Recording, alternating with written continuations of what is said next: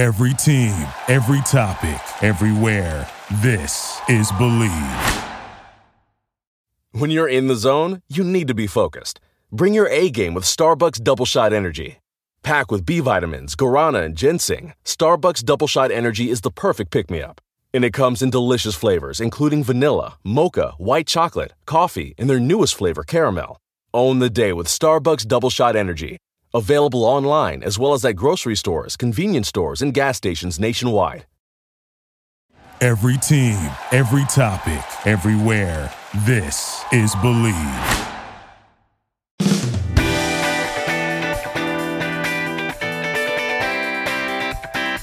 This is the Weeb Weekly Podcast, hosted by Nixie Comedy. I'm Tropical Joe and Mizu Shogun. Now I'm back!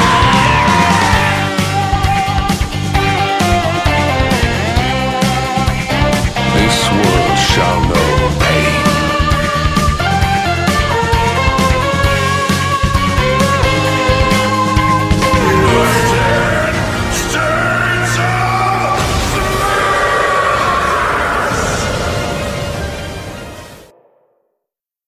Hello and welcome, ladies and gentlemen, to another episode of the Weeb Weekly. I am Nick C. Comedy, and I am joined by our ever breaking it down Jose. He is trapped in an infinite loop of dancing, everyone. It's a fun fact about Jose. How we doing, buddy? Oh, I'm doing perfectly happy. I got my boy. I got my boy Snorlax celebrating For the those of dub. you, yes. Oh, I'm excited. I'm excited. He seems like he'd be a good pillow. Oh, he is. It's technically meant to be a pillow. It is exactly the same brand of pillow that I have for my footrest. So I can technically sit on Snorlax. But y'all are gonna have to subscribe to my OnlyFans for that. Mizu, how are you doing, baby? I'm doing very well. I'm doing great. I can't wait to talk about the what if. Yeah. So that is what we got. I mean, I don't know how I was going to wrap like this into an OnlyFans reference here, but yes, since we are talking, real.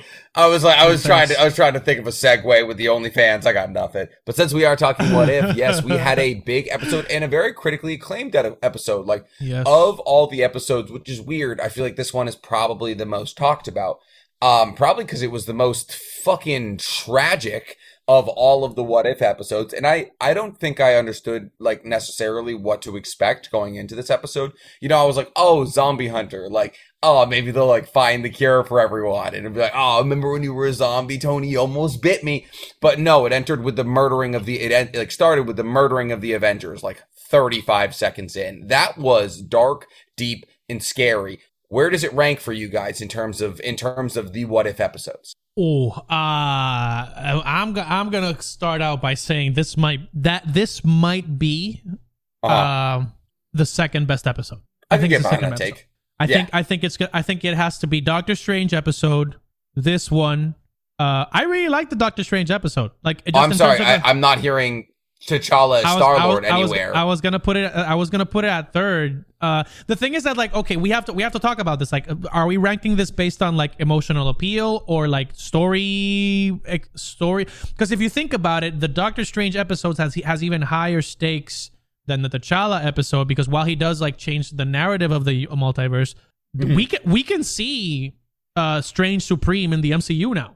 Like, we can see him because he survived the universe exploding. Like, he's alive, and apparently he's gonna show up in another episode. Yeah, his universe collapsed, but he's just tormented to stay. So in he this, just like, lives in nothingness. Yeah. He's like the Big Bang essentially, but I mean that's a pretty big bang to have. Yeah, and he's apparently and he's apparently supposed to show up in another episode. So I'm like, okay, if he's showing up in another episode and this is canon to the MCU. I see Multiverse of Madness just around the corner. You could tease him if you want. So how would that work into the timeline there, though? Because now, so what are we now considering that what if is going to bleed into the MCU movies? I think so, because the Watcher's coming in. Like, Jeffrey Wright is going to be making an appearance as Uatu in the MCU moving forward. Because I think it's a pretty solid character. One, in the multiverse, he's the one that like saves civilizations from dying, so it kind of makes sense for him to show up. Interesting. Okay. So why didn't he help Strange Supreme? Because he's not supposed to intervene. not of supposed course. to. He's not supposed Just makes to. it hotter when he does. Air quotes, everybody. Of Air course. quotes. You Yeah, gotta see us heavy on the YouTube air too. quotes. Gotta see us on YouTube too to get the visuals. Of course. So you think that we're going to get the Strange Supreme? So that's why that would be your favorite episode then, is because of the down screen repercussions of the possibility of Strange Supreme entering. Okay. What about you, Mizu? Oh yeah. Oh, and no, I was gonna say that like I honestly felt that the Chadwick episode was more of an homage, and the Doctor Strange episode was a character study. So I'm a big proponent for like character studies. So I really like that one. The Marvel Zombies just was an amazing premise, and it delivered. So I was like really happy about that. How about you, Mizu? I'll definitely say this Marvel Zombies episode is, I'll say top 5 or at least top 3 for me. I would hope it'd be top 5. There's only been 6 episodes. I mean, yeah, we're gonna get 9 at the end of it. So, but of course we could have got 10, but they production wise they couldn't fit the 10th episode in there. So it's going to be in season 2. But the top 3 for me so far is, I'll say, the T'Challa Star-Lord one, only because I like that one, the Doctor Strange one, and the zombie one, all because it's different. Like, it's different. The other ones are still good, but they felt very grounded, which is not bad. Like, it's good to have grounded, logical, like, what ifs. But I like how these 3 in particular just went on a whole different direction. Think about it. T'Challa somehow convinced Thanos, the main bad guy, to be part of his team. Like, you wouldn't expect that kind of thing to happen. And or the same thing we saw with Nebula. Basically, all the bad guys who were supposed to be bad guys in the original timeline are all good guys on T'Challa's team. So I thought that was cool.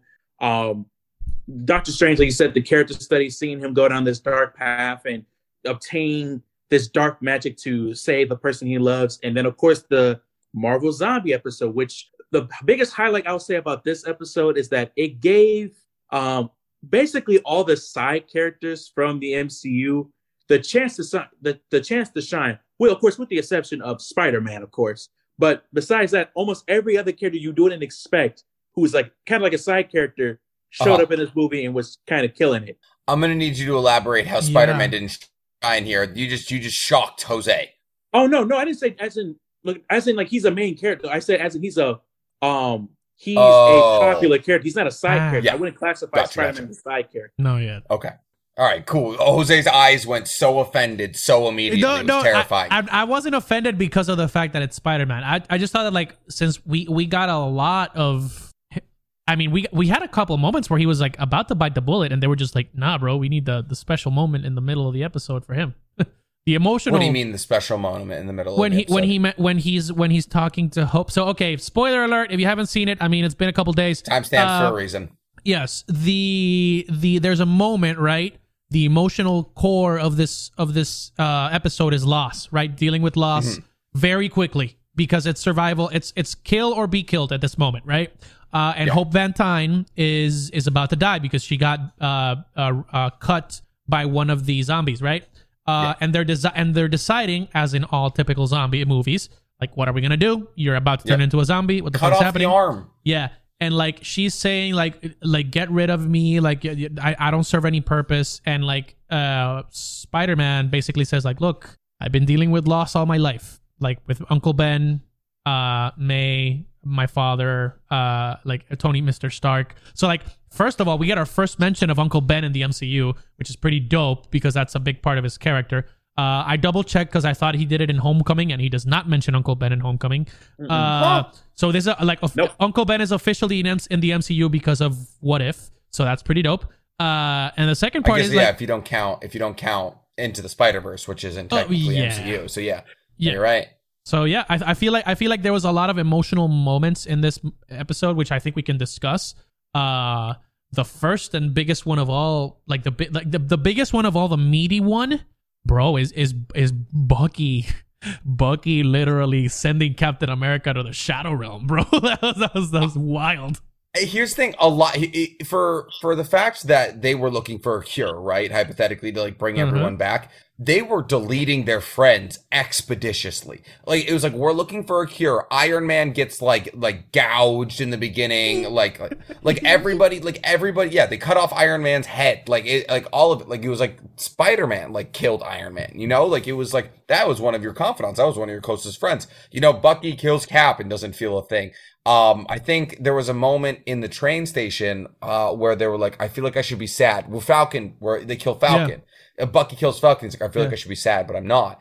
And I was like, you guys are deleting the possibility of these people being healed. Like, you are, it's just like with the last episode with also, this has been twice now that Hank Pym has been the bad guy, which is kind of wild, right? Like what's with the Hank Pym erasure here? Why is he the new Thanos? But no, it was incredible and it was insane. You say that the core tenement of the episode was lost, though, and that's the thing, is they didn't feel to me like they were losing their friends, because they were just wiping. I mean, I guess because they'd probably been in this zombie apocalypse for like months now, right? So they just lost the feeling of these people being people at all. What, Mizu?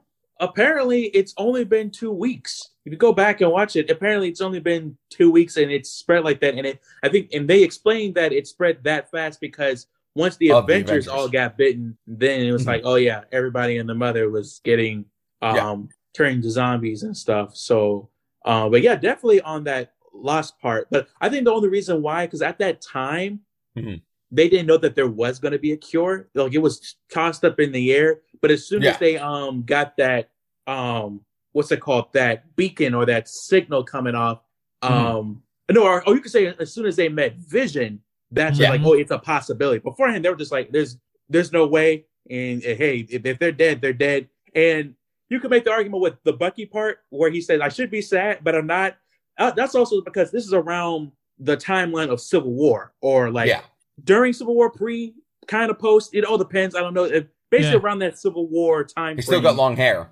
Yep. So with that being said, like, he didn't develop that relationship he had with Bucky and Falcon and the Winter Soldier. So of course they're like, oh, I don't really care for the dude so much. Like, only Cap cared for him. I just met you. So But one thing I will say about this episode is how, I wouldn't say 100%, but I like there were a lot of comic book Easter eggs to the actual Marvel Zombies comic book. Like what? For example, the whole T'Challa being used as zombie food, that happened in the comics. That's true. See, why, if you could use anyone, why use T'Challa? Like, why are we like using him like Borges ham to feed Scarlet Witch? Like, it could have been anyone. Why are we using T'Challa? The only difference is, I would say, is that it wasn't Vision who was feeding him to Wanda. Okay. I think it was somebody totally different, the person he was feeding to, but it was actually Ant-Man who was feeding T'Challa, or at least it wasn't his leg, but it was his arm in the comics. Okay. I'm trying to remember who he was feeding him to. I don't think it was anybody particular. I think he was just trying to use him to get a better understanding of how to cure all the zombies and stuff. But besides that, and the whole Hank thing you said about Hank Pym being a villain. I mean, he is kind of a villain in the comic books. The man made some shady decisions, and I like how they're showing that off in these what ifs. Like, Pym particles are like a terrifying possibility, especially if you can go like subatomic, you know. And so, but my thing is, like, hypothetically, if we're talking MCU heroes, right? I was actually thinking, I was like, who would actually make it? And I'm thinking it's mostly the suit heroes, right? So, like, Black Panther makes a lot of sense. If you have to be bitten or scratched, Black Panther, there's no one better than him. So it makes sense that he was alive. And, like, Vision, obviously being an android, it makes sense that he was alive. But, like, if Hank Pym is just flying around biting people, how is Spider-Man still out there? That's the thing that I didn't get. Like, the zombies are surprisingly sentient for being zombies. Like, they all use their power. Like, Iron Man was using his powers no problem. Yep. And Iron Man is technically. How did Iron Man get bit?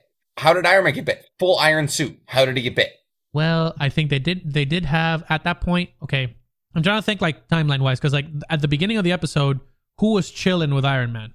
It was Doctor Strange. Yeah. It was Doctor Strange, bro. That is a problem. That's a problem. Who could also use sling rings and all that. Like, it was like, bruh.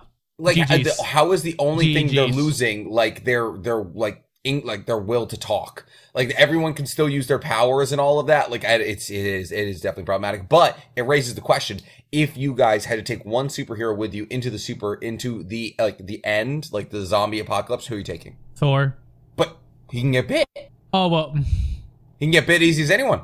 Also, he wasn't in this episode. No, Thor and Captain Marvel were the only ones that were not, from the movies that were not in the... TBH, thing. Though, they saw, like, everything that was going off and probably just like, I'm out, just off Earth. They're like, nope, I'm good. I mean, considering what we saw in the last 5 seconds of the episode, I don't think they can hide. After this episode, in the next 30 minutes, I think they would have probably had a nice little visit. So here's the thing, though. Like, so Thanos becomes a zombie, and he still has the exact same goal in mind. Big facts. So here's the thing. Funny enough that y'all mentioned that in the comics, they also were able to use their powers, and they were actually even more sentient in the comic books to a point where they can even talk. But the difference, what made them different, is that, of course, they look like zombies, they're rotting flesh and all that stuff, and they can still communicate with you. However, they had the insatiable hunger to eat human flesh. So like one of the darkest parts in the comics is where Peter actually becomes a zombie. Spider-Man becomes a zombie, and he knows that he's a zombie and he's sentient. He knows what he's doing, but he can't control his body. So he tells like Mary Jane and them to run, but he ends up eating Mary Jane, and he notices that, and he's crying as he's eating her.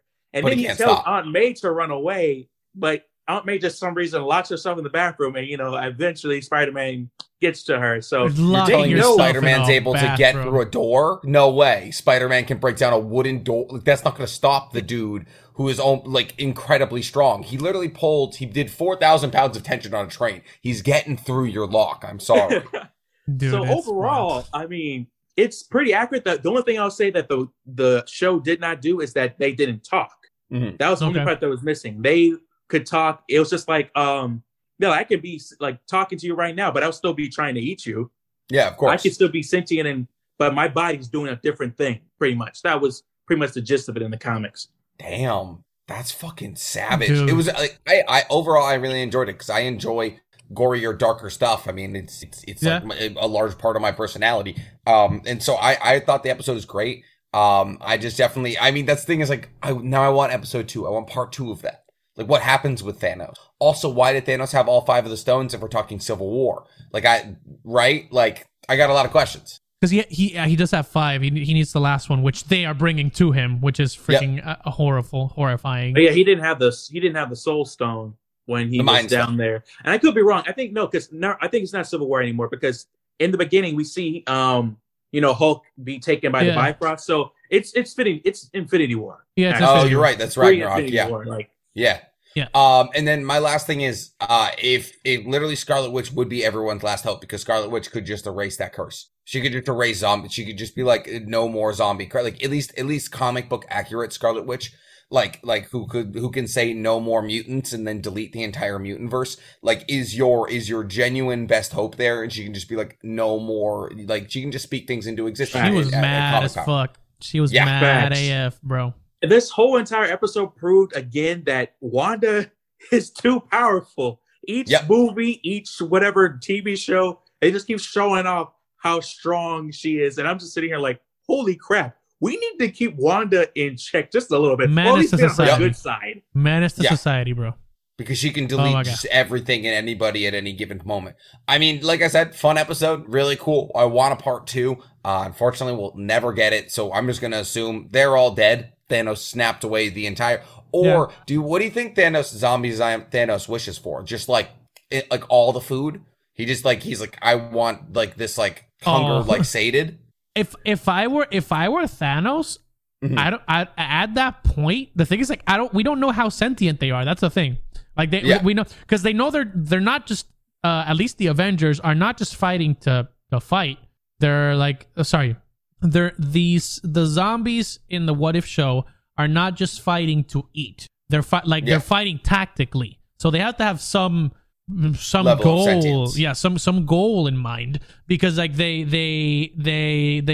infect, but at the same time they can't help Thanos, because like for example the zombies that are in Wakanda are technically not helping Thanos because they don't like the emissions from the stones. They don't like the cosmic radiation that's coming from the stones. That's what we learned from Vision. So like they're technically just trying to get out. They're literally playing Get Out with the force field in Wakanda. So I don't know what I would wish for. If I were Thanos, I'd probably like double the food. It would be double the food. I mean, that's what he should have wished for originally. Yeah. But yeah, no, I it'd be funny if he did the opposite. Captain He James was like less food. Or it's like, yeah, he's like save the youth, like all it took was zombification for Thanos to be a good guy. But yeah, I mean, since we are talking zombies, we do have a what if. We have a what if adjacent, stack them up this week. And actually, guys, a little bit of news coming from us. So one, we are now going to be reading some ads in the future. Unfortunately, we haven't gotten the ads for this week. So if you hear me advertising sports betting, just want you to know, like, there's not a gun to my head. We're being paid for these things. And two, speaking of monetization, we are actually going to be splitting this current show into 2 shows. And before you're like, oh my God, the band's breaking up. That's not what's happening. Essentially, guys, we are going to be chatting about things that happen in the cinematographic world. Like What If, like MHA, like Bad Batch, like the pop movies. Culture. Just pop culture in general. Culture. Is all going to be chatted about on the Weeb Weekly. That's going to stay free, guys. But we are also going to be popping up a Patreon. And the Patreon is going to be holding the things like our Stack 'em Up.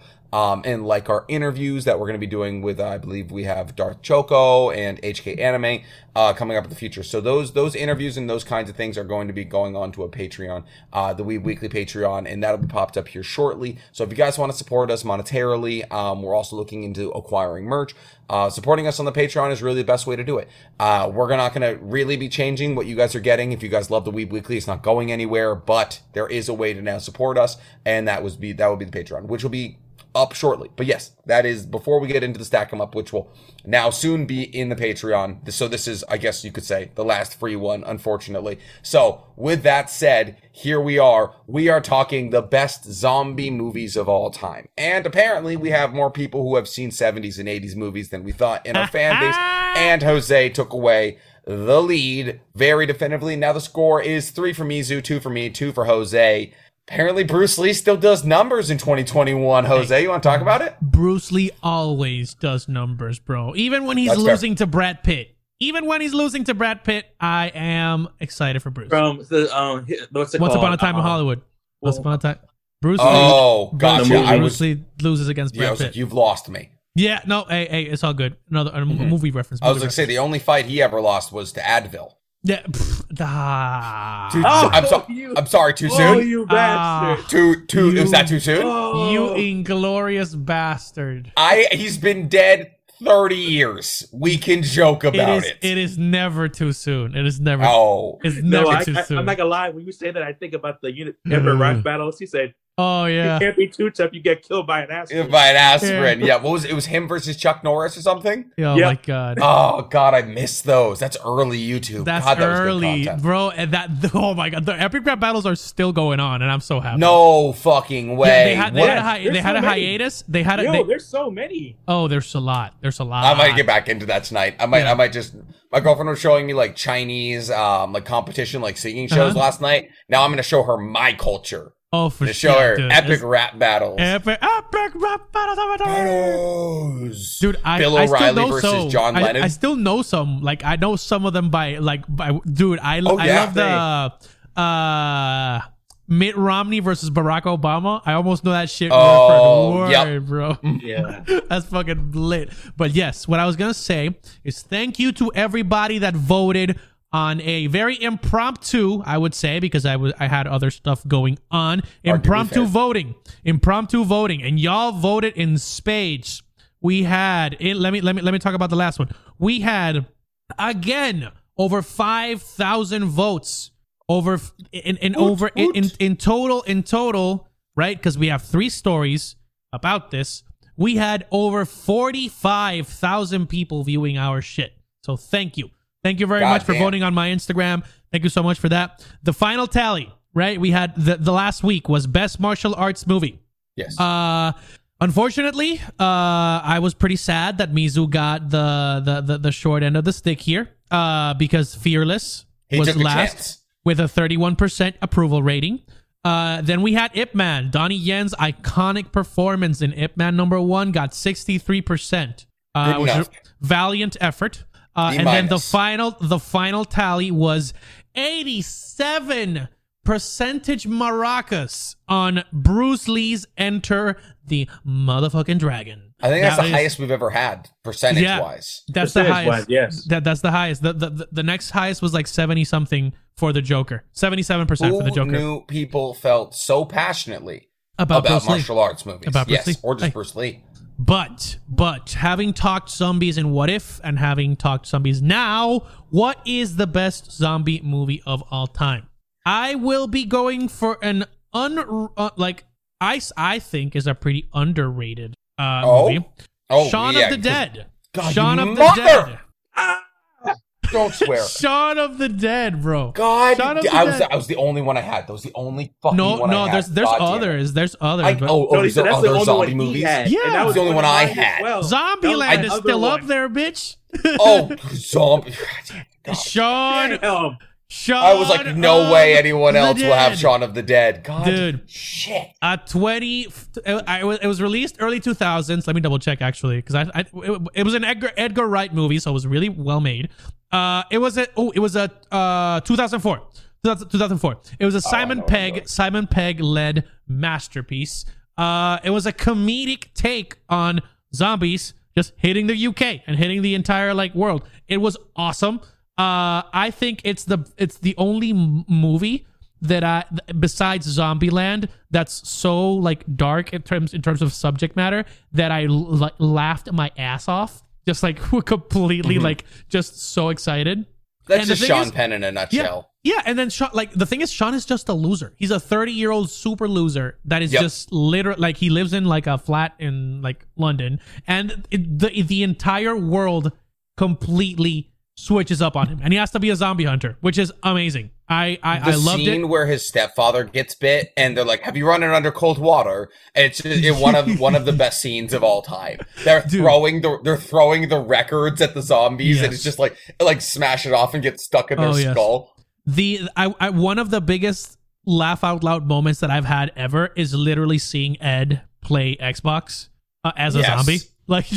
You have your friend is a zombie for the rest of eternity, and you're playing video games with him. You have him locked in the basement. I love it. I just absolutely love it. I love the comedy. I love that it's gritty. I love that it's irreverent. You literally do it's Monty Python humor with the zombies. It's glorious. It's glorious. It's just British. I would say Shaun of the Dead has to be up there. It's been so long since I've seen that movie. I actually don't even necessarily I knew I've seen it several times and I love it. It's been so long since I've seen that movie. I more or less forget the plot.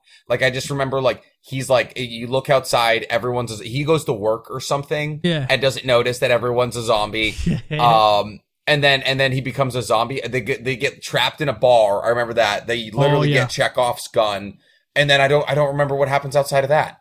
Oh, they do a pub tour.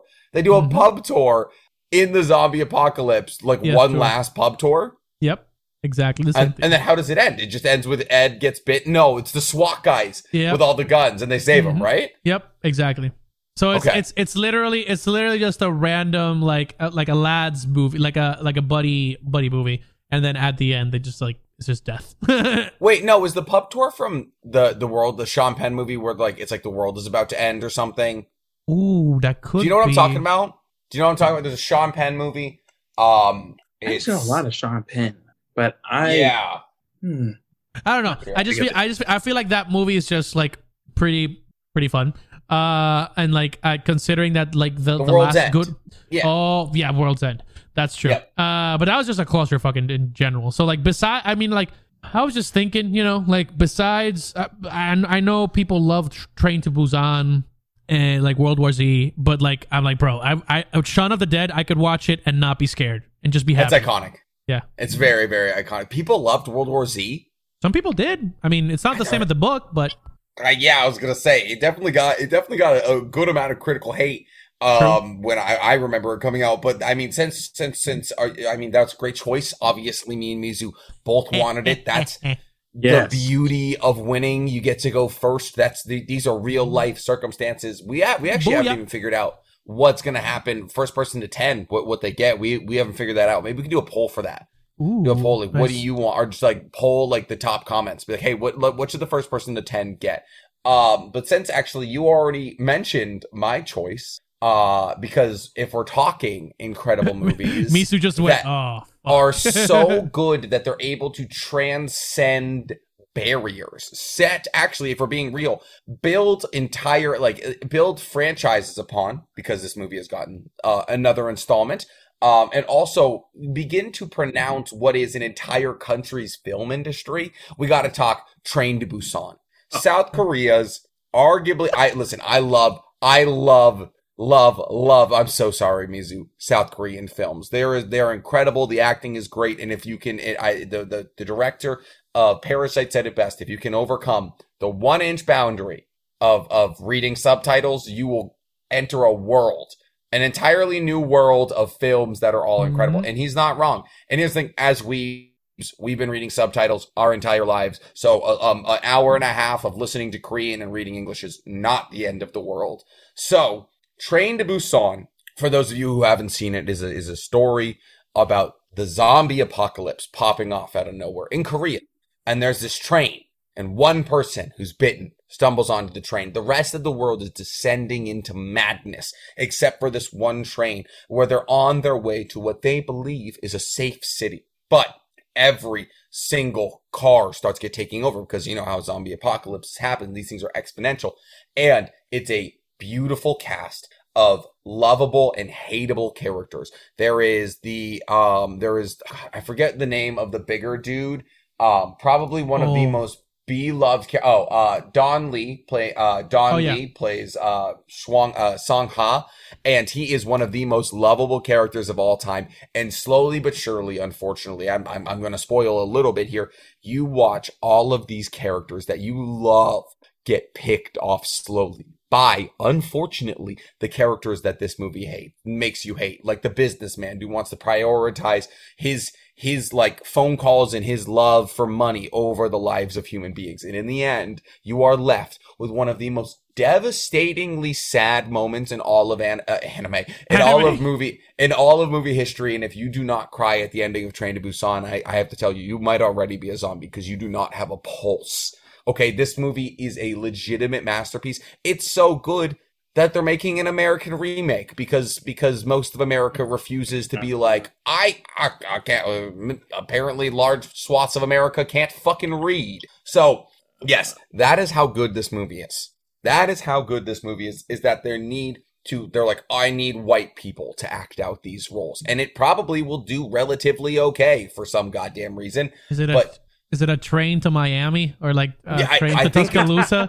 Train to Tuscaloosa or something? You're right. It's not going to be called Train to Busan. Actually, it might be Train to Busan. What if it's just like Americans on holiday in fucking Korea? And you know what the sad thing is? That is very plausible. They would do something like that. And then just all the Koreans around them just happen to speak English.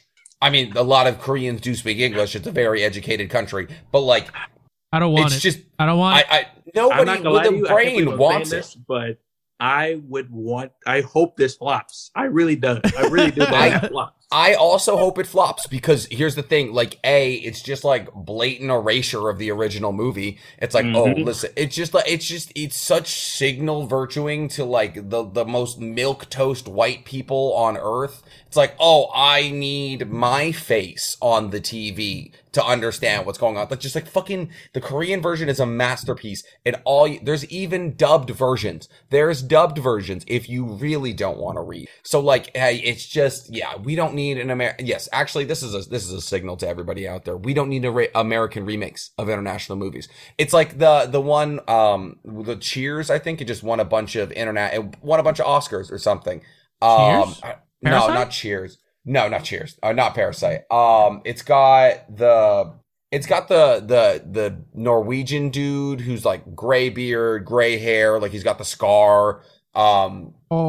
It just won a bunch of Oscars, but they're doing an American remake essentially. We do not need American remakes of international movies. I'm saying that here. But yes, my choice is Train to Busan, the Korean version, because also, if we're being real, it propped up Korean media on its back. It made the world realize that I would say Korea is probably the second hub of movies out there in terms of creation and in terms of what I appreciate. I would say it goes America, Korea, India, probably, and then like Germany or Spain, maybe. But I adore Korean movies. In terms of, I'm waiting for a good Bollywood movie to transfer over to America. Yeah, bro, the Spanish television wave is fucking bomb. Money Heist. Money Heist just came out with his. I think it's his final season. I haven't seen it. I haven't seen it. I'm excited. But they also like funny transition. But we'll get to Mizu. They also have another series. I believe it's on Amazon Prime. About El Cid.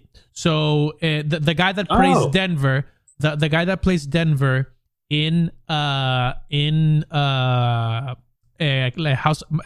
House, La Casa de Papel, plays El Cid, which is one of the most famous and most important Spanish,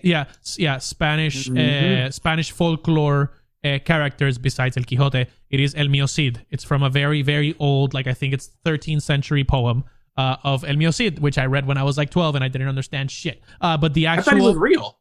Yeah, he was. But I meant like it's like the poems are like it's the poems of El Mío Cid. So it's just like tales of his greatness. And it is bomb. I started watching it on Amazon Prime. It is amazing. But before we get too carried away, wait. I want to tell you something about El Cid. Yes. Did you know there's already an El Cid movie? No way. Okay, and then I want you to guess the ethnicity of the man who played El Cid. I know. Is it like Tom Cruise? Let's just say no, because it was 1961, so Tom Cruise was probably not alive. Expected, I'm not gonna lie. Charlton Heston, of course, it's Charlton Heston. Yes. God damn it. So very much a white man played El Cid, which is fantastic. Love that for the culture.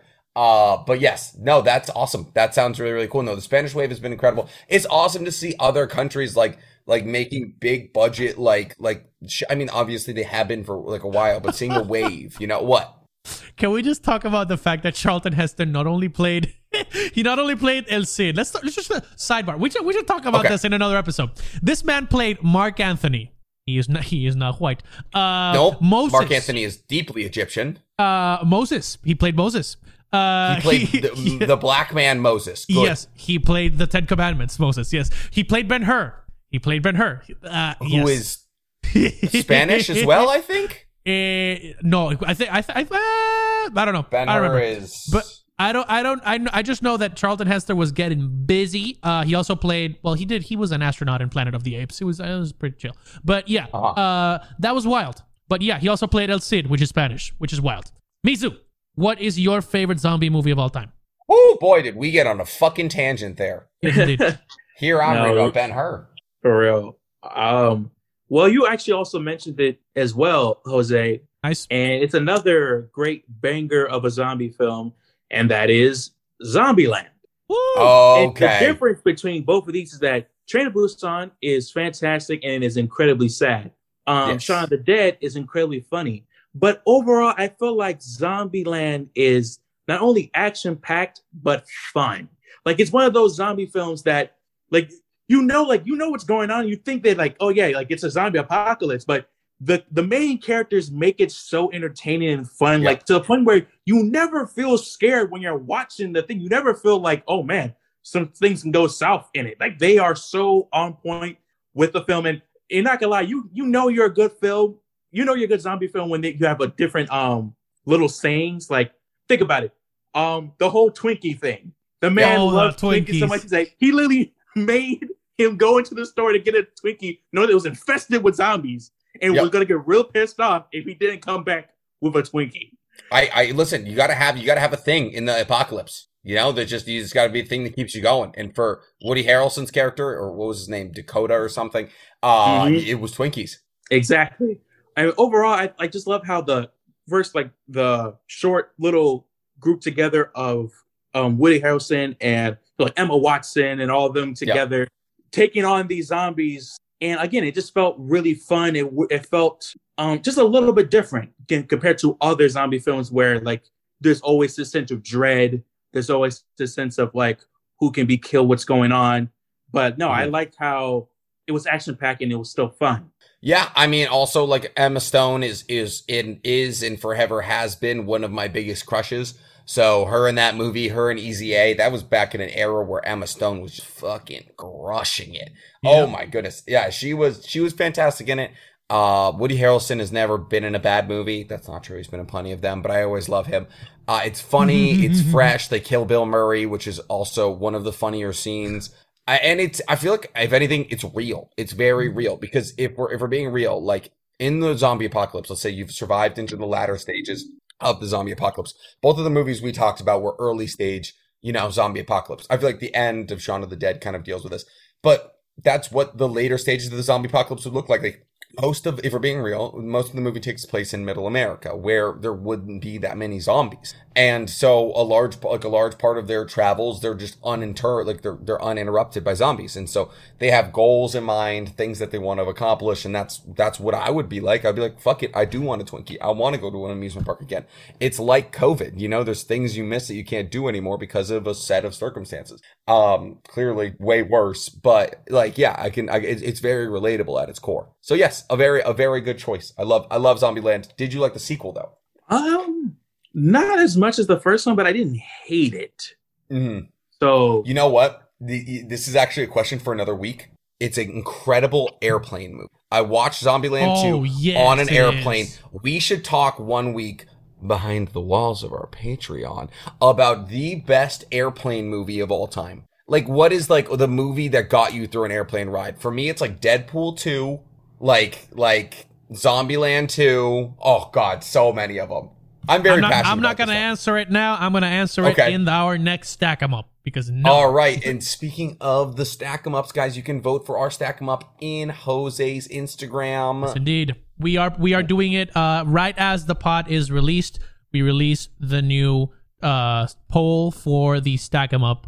And you guys have been absolutely crushing it. We had over 5,000 people vote in the last one, and in the one before that we had like 7,000, which is wild to think that you would do that just for a podcast. So you are proving to everybody that the Weeb Weekly is here to stay. So you can go to I'm Tropical Joe on Instagram, and once the podcast is out on whichever platform you decide to consume podcasts in, you can vote for who the winner is. Yep.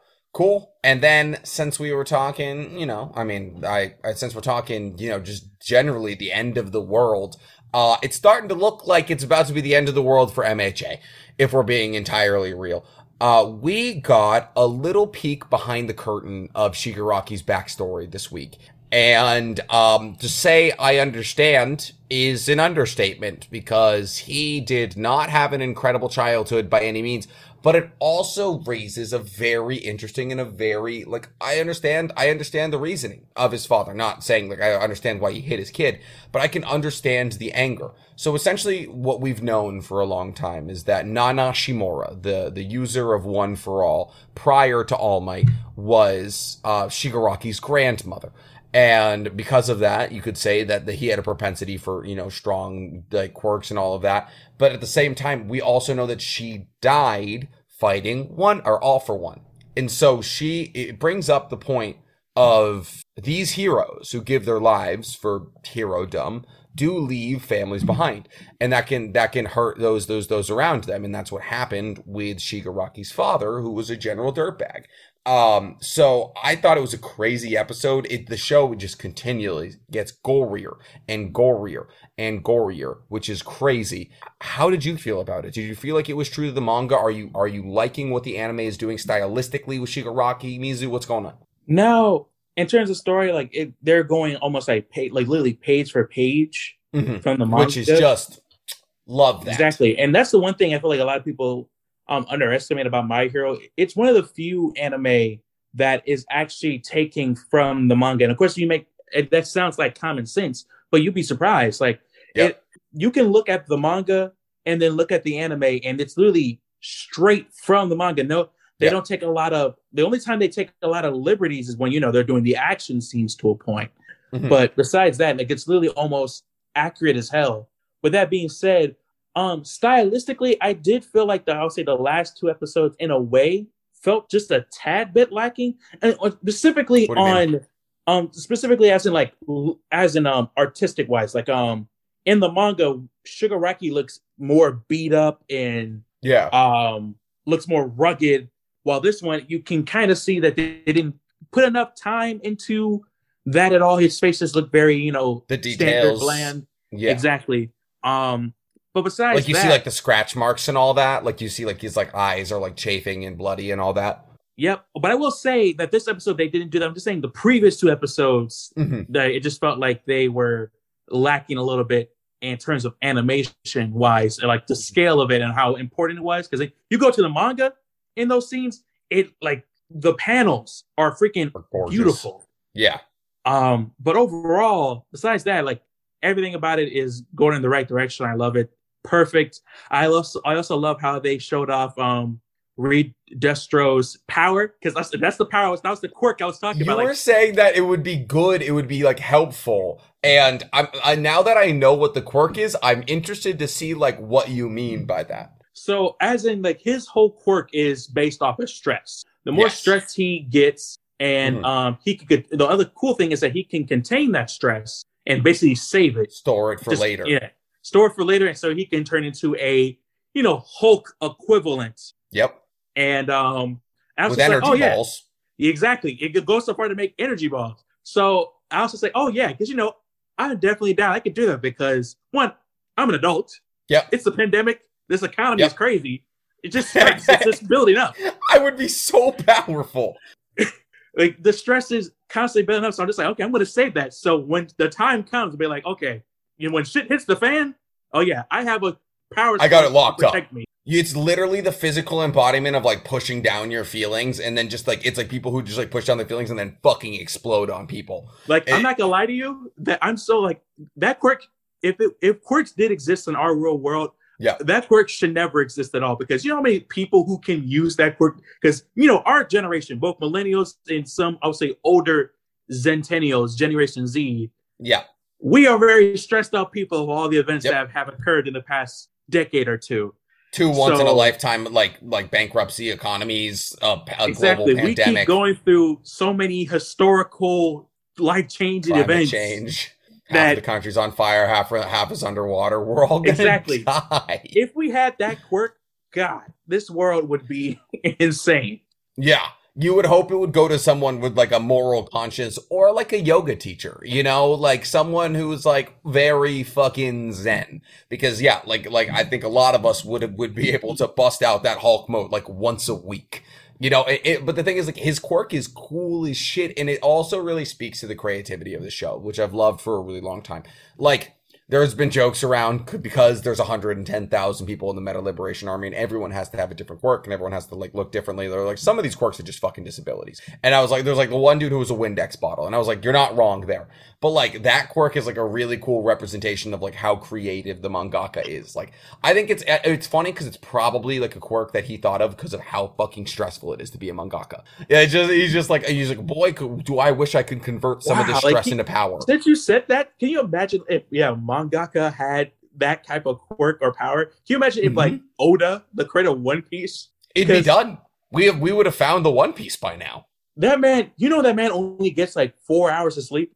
4 hours of sleep making One Piece, and he even skipped out on part of his honeymoon to go write. So can you imagine if he had a quirk like that for all 20 years of writing that one story?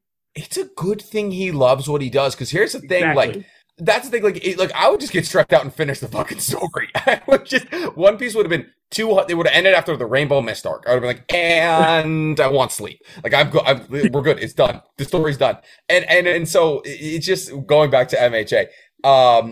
It was incredible seeing that scene, but oh my God, was it devastatingly sad when he deletes his dog. But what I didn't expect for the longest time, when Shigaraki uses his quirk on someone, when he uses his quirk on, like overhauls hands and that, it just turns to dust and it fades. These people were turning into blood gelatin. His sister, blood gelatin. you can make the argument of that. That's when he just activated his quirk and he was still trying to learn, or like we're just seeing like the uncontrolled effects of his quirk. Mm-hmm. But now you can see that he has gotten a bit of more of a handle of what he can do with it. So I guess you could say, I think that would be my logic to it. Mm-hmm.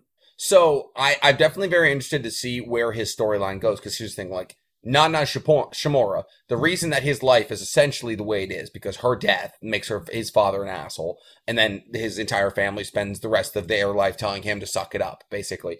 Nana Shimura was killed, the event that like kickstarted his shitty life, by All For One, who is essentially his master. So I want to see if that exposes itself in the future, which I'm assuming it will, and how that affects his motivation. I'm assuming it probably won't phase him because his entire identity is built on destruction. But I mean, so I'm assuming next episode we're getting Gega Mekia, whatever his name is, the giant versus giant fight here. And I'm assuming Shigaraki's going to sit one out. And I am very excited for that because it's going to be like Superman versus Doomsday. Doomsday, like punches breaking windows, like that kind of craziness. Absolutely. But yeah, outside of that, it was incredible. Jose, you didn't catch up with MHA this week, but no, I did not. I caught up with a show that I'd like to do a little bit of talking about. I finished Black Clover. Noelle is the best character in the show. Yami got to fight alongside two demons simultaneously with nothing but a cigarette and a dream. Oh God, who else? Asta's power scaling is sick. I made jokes about this show being similar to Naruto, and it is in its own right, but it also does a lot to separate itself. It is incredible. And for those of you who are on the fence about watching Black Clover, because you've heard mixed reports, listen, those mixed reports are wrong. This is my 6th favorite anime of all time, and apparently they're not coming out with a new season until 2024. Do you know anything about this, Mizu, as someone who has also watched it? There's a movie coming out, something like that? So I haven't heard of anything about a movie. I have to look that up. Okay. Besides that, in terms of like anime continuation, they have been a lot on the fence. I'm surprised they're even coming back because originally they said they were canceling the anime. Yeah, but now they're just and that's why we had manga. So many. Exactly, and that's why we had so many like filler type episodes going forward. Mm-hmm. But besides that, if you guys are interested and still want to get involved in Black Clover, and you're finished just like Nick, and you want to still get involved, but you don't want to wait that long for Black Clover to go on for the anime if it does come out in 2024. There is the manga, which is, if you get Shonen Jump, the Shonen Jump app, it's only $1 a month, and you can literally read it. And I've been reading it, and I'm caught up. And you thought it gets crazy. It gets crazy. Dante later is terrifying. Dante's like a Madara level threat. I was like watching the show, and I was always wondering, like, people, who wins in a fight, like Asta or Naruto? And I was like, I don't fucking know. But like watching it and like watching Asta bang with Dante, I was like, this is a Madara level threat at maybe even more. And Yami's just doing it with a katana and a dream. That was incredible. It's a very good show. I highly recommend you guys watch it. A lot of people in my comments were saying it comes back in 2024. But there's also going to be a filler movie. I believe there is going to be like a non-canon movie in 2022 is what the rumblings are. But yes, incredible movie. Going to be doing a lot of content about it on TikTok. So if you guys want to keep up there. But since we are talking about social medias and news and the such, we had a lot of news this week, didn't we, Jose? Woof. We had a whole PlayStation big announcement of a bunch of different games. You're getting another Spider-Man game. Honestly, aren't you excited? Okay, I'm gonna take the wheel here because I've been literally prepping my entire week for this. Oh, yeah? Just take it one step at a time. Let's do it. Oh, and since we love controversy on this show, we do, because we can talk about it. Let's talk about the most controversial game that was shown at the Sony showcase, which was, in my opinion, the sequel to the very best game ever produced. Ever. They're making Minecraft 2. Yes, but God of War is out there. And we officially have our first teaser. We had our first teaser, and now we have our first trailer with gameplay and a mix of CGI as well of the cutscenes. It is looking holy hell banging. It is looking amazing. It is going to be the finale in the Norse saga, apparently. Okay. I heard about that too. Yeah, it's apparently going to be the finale. I don't know if they're going to go for Odin in this one. I would have expected them to do 3 and then go like from the 4 corners of the thing. So like they already finished Greek, they would do Norse, then Japanese, and then Celtic or whatever they wanted to do. There's a lot they could explore, right? And you also have Egyptian. I mean, Norse and Celtic gods are different. Yeah. So, yeah. They shared. I don't know.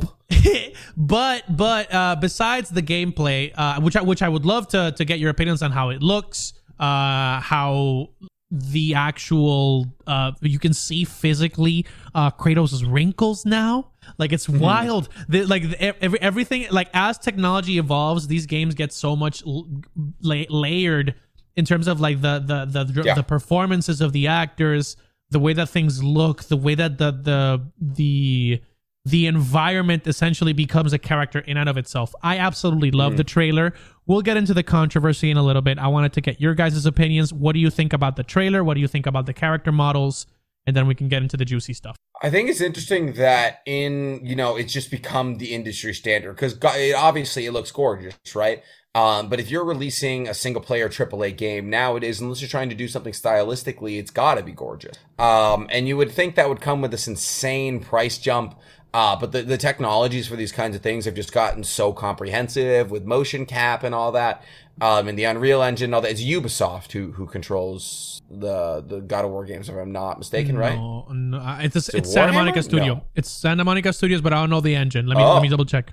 But no, it's very interesting to see how these industries are changing every single day. It looks gorgeous. I mean, it doesn't look like Sun Wukong by any means. What? It's a proprietary system by Sony Santa Monica. Like it's not the Unreal Engine. Yeah. Shit. But yeah, it's absolutely gorgeous. It looks like a lot of fun. I haven't even played God of War 4 or 5. Which one? It's 4.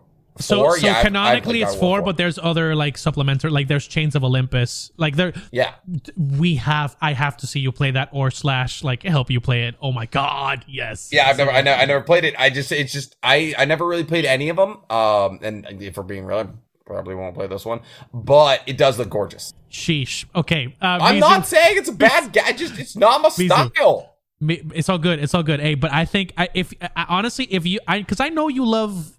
It is exactly my style. I fucking love single player games. We gotta address it because did you play Red Dead Redemption? I played the first one. Red Dead 2 sucked. Oh my god! It was annoying. I have to keep an eye on my nutrition out here on my horse and with the horse poops. Dude, there was like 10 hours of farming in it. There was like not video game farming, like physical farming. Like I was in Stardew Valley. Nick. I didn't finish it. I got like 20 hours in. I was like, I can't fucking do this anymore. That might honestly, I am willing to forgive boring. I'm willing to forgive any other takes, but I'm like, okay, God of War, not my style. Fair. Haven't played it. God of War is my style. I was an Xbox kid. Me too. Like I went from PlayStation 2 to Xbox 360, and then but hold the fuck on. Like if it's you could see 100-hour game. If the you prologue could see is 10 hours. How much time have you put into Shinobi Strikers? I stream that 4 times a week. How much time? Like 200, 300 hours. Half of the Shinobi Strikers time that you've put in, ESO. you could, but Elder Scrolls Online, that's the thing. You played Skyrim and you didn't play Red Dead Redemption 2? Because it was on Xbox and PS4. I was an Xbox kid. I couldn't play God of War.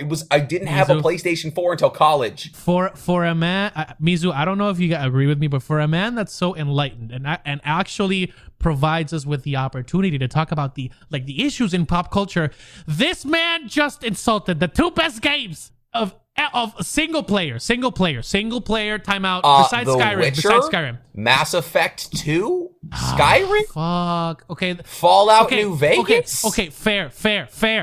But bro, in terms of style and story and how it looks, I would put these 2 against any other game. Mizu, I need to see your reaction both to Nick's. I'm not alone on this take. I'm just kind of surprised because I'm still kind of grasping the fact that you said Red Dead 2 with Arthur Morgan. Yes. And his whole story was, you said it was boring. Like you didn't like boring. It was just a bunch of cowboy bullshit. I don't know.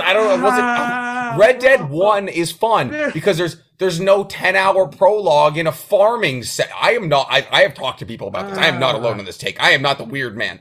I may be a man on an island right now. Flip it. I don't care. No, you probably are the weird man because I watch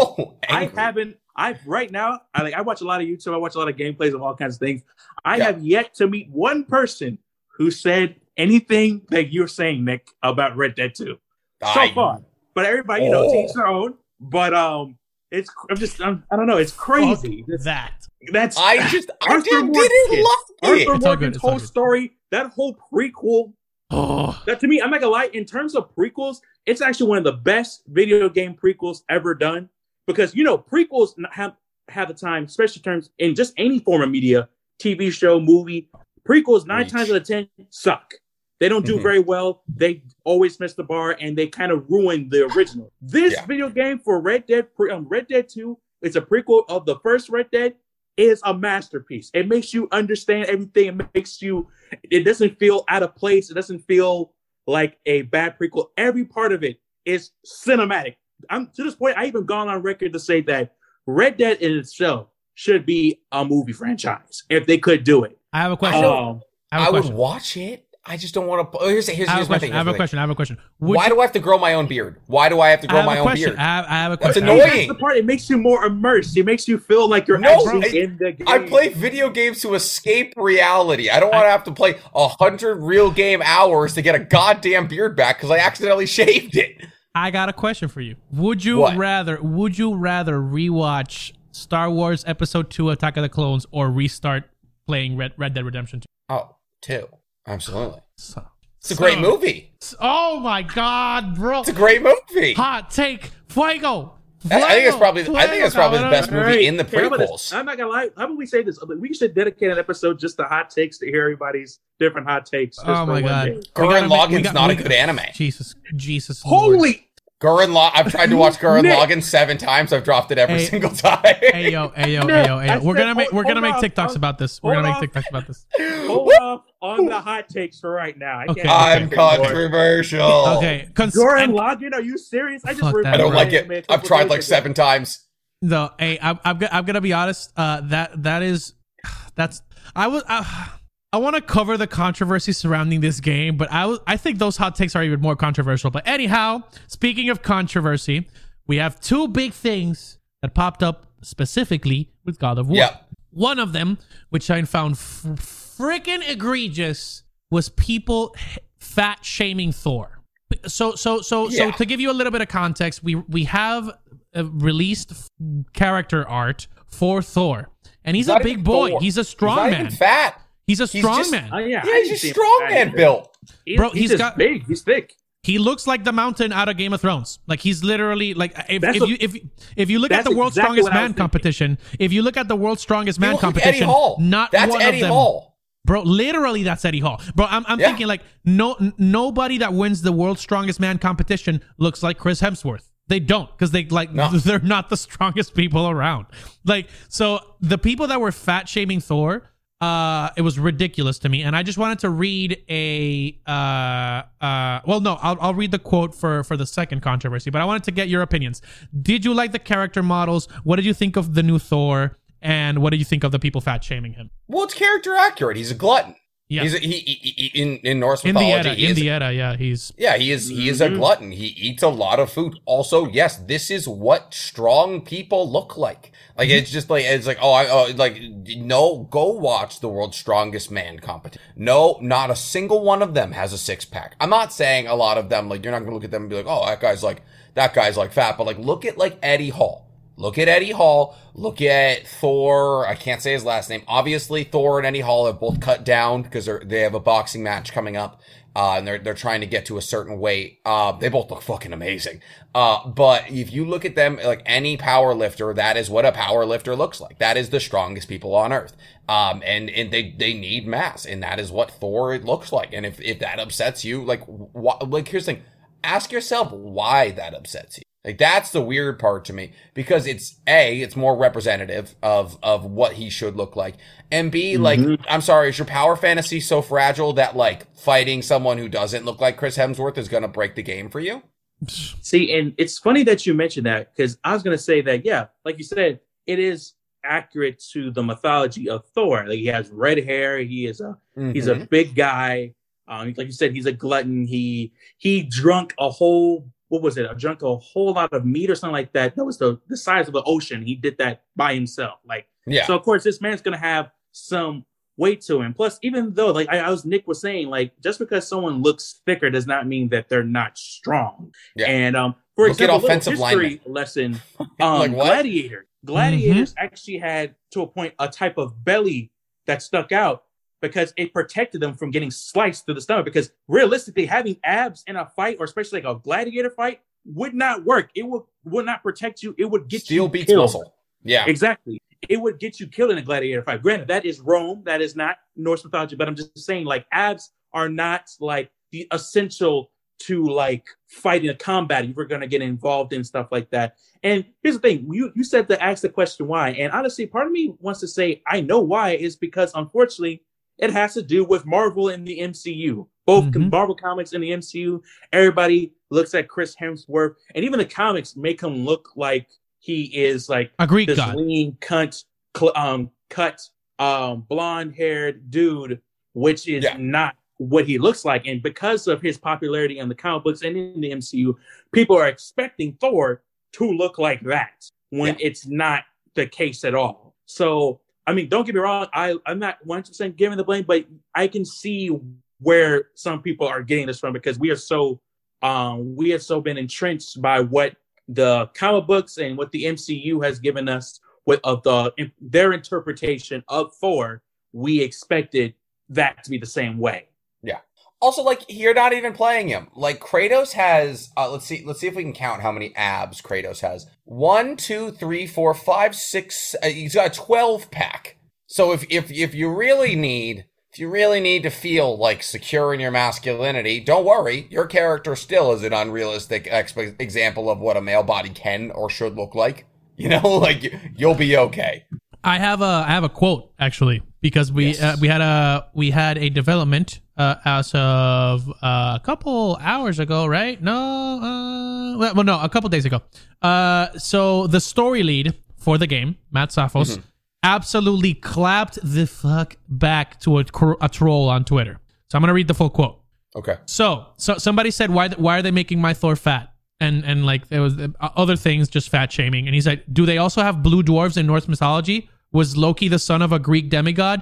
Please show me in the Eddas where it says that all the Jotuns are lily white. Let me save you the time. You can't, because I've read them. And it's like, you do know that Jotun, like the giants, aren't real, right? They can be anyone or anything. Some are even giant serpents, ? Yeah, but I get it. You were only okay with Jormungandr in our first game because his scales were white, right? Well, good luck to you. Hope you can find a game that better fits your sensibilities. Yeah, like, Matt Safos MVP.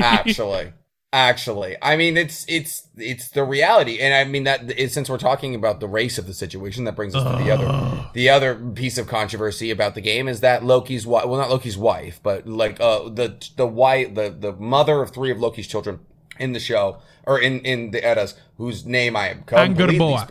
Angerboa. Yeah. Boda. Yeah, whatever. She's black in the game, and people are upset about that because she's black, even though she's a shapeshifter who gave birth to serpents, and can take the form of literally anything. She's a giant. So those don't exist, even though some people think they did at one point. So a giant shapeshifter, and you are upset that they took the form of a black woman. Want to talk about it? And here's the thing. You could also make the argument that if you played it, to give Nick some background, in the game, they mention that other mythologies exist. in there. Because I mean, if they didn't, like, they acknowledge that Kratos, because when all the gods there know that Kratos is a god. The only people who don't know it's like his son. He's calling them out like, oh yeah, you're from that other pantheon that you destroyed. Like, we know who you are. And they all, basically what I'm saying to say is that they all know that they know each other, they know that other pantheons exist. They know that other gods exist. So, and some of them have traveled outside of their pantheon, i.e. Kratos, Tyr, who was another person who showed up in the trailer for the game. He's also traveled to other pantheons.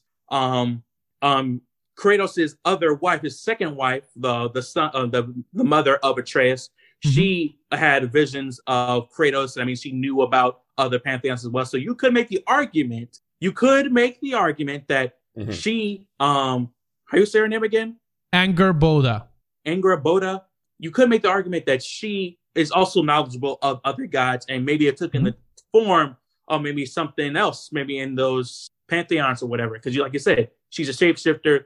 And again, it's just a mythology. These are not based off real people. Yep. So yes, you can make the argument. Yeah, it's based off of Norse mythology. Norse mythology is based off the Netherlands and Vikings, white people. Sure, but like I feel like it's really not that big of a deal. Especially, it's not like they made the whole entire cast black. It's like there's just one character out of all of them. It's kind of like in the MCU, Heimdall. They made Heimdall black in the MCU, and it's whatever. It's like because I mean, I'm not saying the character's not important, but it's just Heimdall. It's Heimdall. Who really cares about Tim Drake. What Heimdall looks like? You know, I'm so upset. I'm so upset at these tweets, bro. I'm so upset. Oh, you're going down the hole. Don't go down the hole. The hole's never a place to be. Oh yeah, plus it's Twitter. It's expected. Here's the thing. Here's the beautiful thing that I also learned. I was watching from YouTube a little bit. Is that you got on media, you got SJWs, people who get involved in certain things. And you also got anti-SJWs, which are people who aren't not talked about enough, which are people who jump the gun on a lot of things. They're like, oh, as soon as they see people they're like, oh, this movie's woke. Like what they did with Black Panther and even with Shang-Chi. Everybody keeps saying that because it's a predominantly Asian cast, it was going to be a woke film. It's going to be too much political. But if you've seen the film, it's really not that like. There's not even like an ounce of politics in Shang-Chi. Like it's I guess the most political it gets is like talking about the family dynamics of an Asian family and how they might differ from your Amero Eurocentric standard, but like that's about it. It's not they're like, oh wow, they don't know like, wow, boy, are Chinese American relationships strange right now. It's just a movie about a Chinese superhero. It's not woke. It's just telling a story that exists in Marvel because Stan Lee wrote about a world outside your window, god damn it. Exactly. And with that being said, like a lot of these anti-SJW type folks who are very similar to their counterparts is that they always quickly jump the gun on anything that seems to them, very well. And they're doing this, and I can already say, I'm not gonna lie to you, when I first saw the trailer, I instantly knew that people are gonna be upset. Exactly. I instantly knew they're gonna be upset about the black girl. I said, oh, well, I already know what they're gonna be mad about. And then I heard about what Thor looked like. I said, oh, I already knew. And as soon as I opened YouTube, the first video I saw was someone saying, oh, Thor is fat, little thumbnail, or people are fat shaming Thor. I'm like, I spoke too soon. I already knew, like, I might as well be a psychic for this. Yeah, of course. Dude, somebody said, can you find a canonical way to inscribe? Oh my God, I can't. I'm literally becoming dumber by the time I'm reading this. Do you have a canonical way to inscribe black people in Scandinavian mythology? Quote, quote, quote. Because I read the Eddas and no, they didn't. And somebody said, you do realize that the Edda also said that the Jotuns could take the shape of anybody that they want, right? Yeah. Any size. It's like what they can do whatever the fuck they want. And black people exist in that world. So yeah. This is ridiculous. Yeah, it's a lot. It's a lot of fun. And here's the thing. You're going to probably get those like historical, really into deep mythos nuts.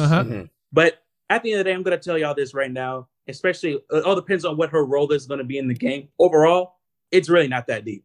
No, it's not that deep.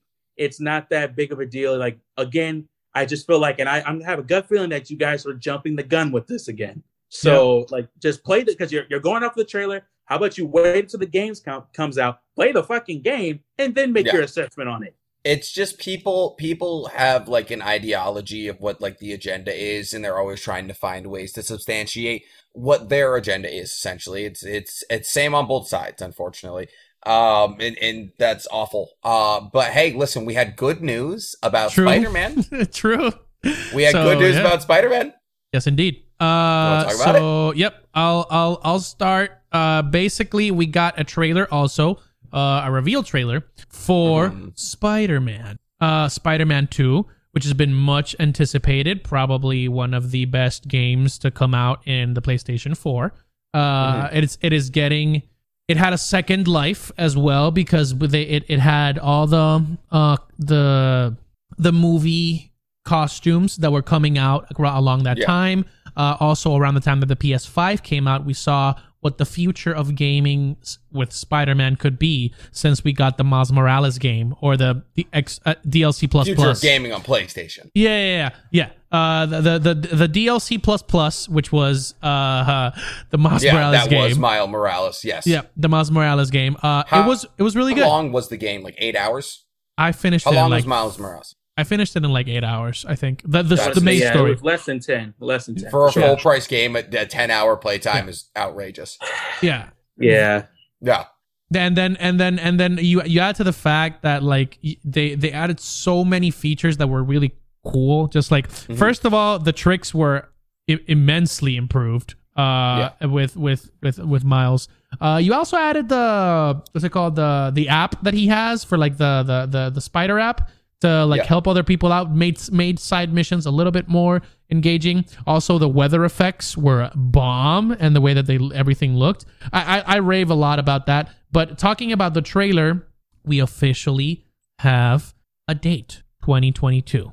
It's coming out in 2022 next year. Okay, I wouldn't call that a date. That's well, we just didn't know when it was coming out because they got delayed. Yeah. So 2022 is officially the year we're getting it, and holy damn, it looks amazing. I know that it wasn't all gameplay; it was mostly cinematics. But the first thing that I wanted to talk to you guys about is the person that is narrating the said trailer. The way that they're speaking seems a little bit like Kraven the Hunter. Like he's trying to find somebody to beat him. That's what he says. Like, and he's using a foreign accent. I believe Kraven is Russian. Is Kraven Russian? Kraven is. Wow, I don't remember. He is definitely foreign. He is foreign for sure. I think he might be either Russian or Eastern European. He's Russian. Possibly. His alter ego is Sergey, so it's probably Russian. Yep. So yes, we were thinking, who the hell is narrating this trailer? And then at the end of said trailer, we get a little quote. I've been trying to find somebody to actually give me a challenge or actually beat me. Do you think you can bring me this person? And we get the one and only Tony Todd, which for your reference is the original Candyman, saying, yes, we will. And we have the official reveal of the big bad of Marvel's Spider-Man 2, and it is none other than Venom. So we are getting Venom in Spider-Man 2. Tony Todd came out and said that the game was massive. From his experience being the voice of Venom. Bro, the official voice of Venom is none other than Candyman himself, bro. That's sick. That's gonna be sick AF. What did you guys think of the trailer? Are you guys excited? Did you like the costumes? Is it gonna be co-op? Are you hyped for that? What's the deal? I'll let you go first, Mizu. I'm definitely excited. I liked both games. I did wish that Miles Morales was a lot longer compared to the first one. But overall, it was to date the best Spider-Man game ever created. Every villain was fantastic. Every part of the game, in terms of story-wise, was great. The build-up in the relationship with Doc Ock was great. And so I like how we're seeing both of these characters together, both Peter and Miles, to take down Venom. And if it is co-op, that would be amazing. I would love to see some missions where you can be Miles or Peter, like two players can meet up and it takes stop two Spider-Man editions. Yeah, facts. Overall, I am definitely excited. And my discomfort, I think I haven't even told Jose this. This is coming from someone who originally, for a while, was not a fan of Spider-Man. Did not hate him, but I did not care for him. As a character, or like just his vibe, I guess. I know as a character, because I think it's also because I have to do with my little brother, because he was super obsessed with Spider-Man. And I was just like, he's not my guy. And then until relatively recently with the Spider-Man games, and then Spider-Man to the Spider-Verse definitely changed my opinion on Spider-Man. And I also say Tom Holland to a point as well changed my opinion on Spider-Man. So overall, I'm definitely excited. It's the first Spider-Man game I ever bought too. I was like, okay. And I usually didn't really buy them, so I was like, I definitely am looking forward to this game. Yeah. So are you guys firmly in your seats? Oh God. I haven't played either of the Spider-Man games. I once again didn't have a PS4. Just smile, Jose. Don't say it. Just smile. I have it. I've like swung around in the first one. I was like, this is pretty cool. We had a PS4 in our living room, and I was like, wow, I'm having a lot of fun. I'm not saying they're bad games. They look like fun. I just never played them. So listen, I was too busy playing Rainbow Six Siege, Call of Duty, The Witcher games, Mass Effect, Dead Space. Those were the Fallout. Those were my games. I like Fallout 2. I like Fallout 2. I also like Fallout. But yeah, so I never played Spider-Man, but this one looks good. It looks very good. I mean, they're all good. It's all about the mechanics with this game. Yes. And as long as the mechanics, it's, I don't want to say like keep the mechanics the same. Like obviously, like always evolve the mechanics. But I think the web slinging is something that you really can't, like the feeling of, what was that? It was like, it makes you feel like a young black man. And you remember that when Miles Morales dropped? The swagger of a young, swagger of a young black man. Exactly. So like, as long as like it immerses you mechanically, I think it should be fine. That's what it does. But obviously a longer playtime than Morales is important. Outside of a game, you're supposed to play multiple games like a Resident Evil at different difficulties or something like that. A 10-hour playtime is unacceptable. So something longer than that is definitely massively important. Outside of that, have fun, guys. I would say if you're a fan of immersion, I'm not gonna lie, this, like, the Spider-Man games made you feel like Spider-Man more than the Batman Arkham games made you feel like Batman. I'm gonna just that's my hot take. That's my hot take. I'm not gonna lie, you're not wrong. I'm not gonna lie to you. I would definitely agree with that. I played all the Arkham games. Yeah. I played almost every iteration of Batman game there is, and I've never really felt like Batman. Yeah, because it's not really. If I can put my DC cap on here, it's not really Batman in the Arkham games. It's over stylized to be Batman. Batman's very cold, cunning, like it's simple. Detective. Like his moves like are very limited. It's not like these like long contrived fights like amongst like 80 goons, villains, 80 little goons. That's like 120 combo. That's not what Batman is at the end of the day. So like I feel like if you want to actually feel like Batman, the Tales games. The Tales games of Batman, those make you feel like it because it's a lot more about quick actions, decisive actions, and just being genuinely detective. But yeah, no, I'm excited for you. We had something else from the PS4. What was it? A big one. It's a big one. We are getting the remake. No, the fucking. No, we're not talking about the Wolverine game. Okay. Well, yeah, we have a lot. We have that, but we have a lot another one. Mizu, were you going to say something else about Spider-Man? Oh, no, never mind. I was going to talk about something totally different, but let's continue. I was going to say, which I hope at least you get excited about this one, Nick, because it's not Wolverine. We have a remake of one of the best Star Wars games ever made. Oh, okay. Star Wars Knights of the Old Republic, KOTOR, where Revan is coming back. Holy shit! I've been waiting since 2003 for a remake to be made. So this was on Xbox. Yes, so I could play it. Fair. I mean, I totally get that. I'm excited for this. Very. What about you guys? Mizu, hold on, bro. I'm just saying. You know how long I've been waiting for them to like remake this game? because I was sitting here like, oh, okay, they made Battlefront, which was okay, but and I was it was a cash grab. Yeah, definitely a cash grab. And I was just like, okay, well, the bright side is if they made a Battlefront, there's a possibility they could redo Knights of the Old Republic. But no, it never came up. And then out of nowhere, we get a trailer for them to do it. And mind you, if you haven't played that game, I love how immersive and all the stuff you can do in that game. And that game came out in 2003.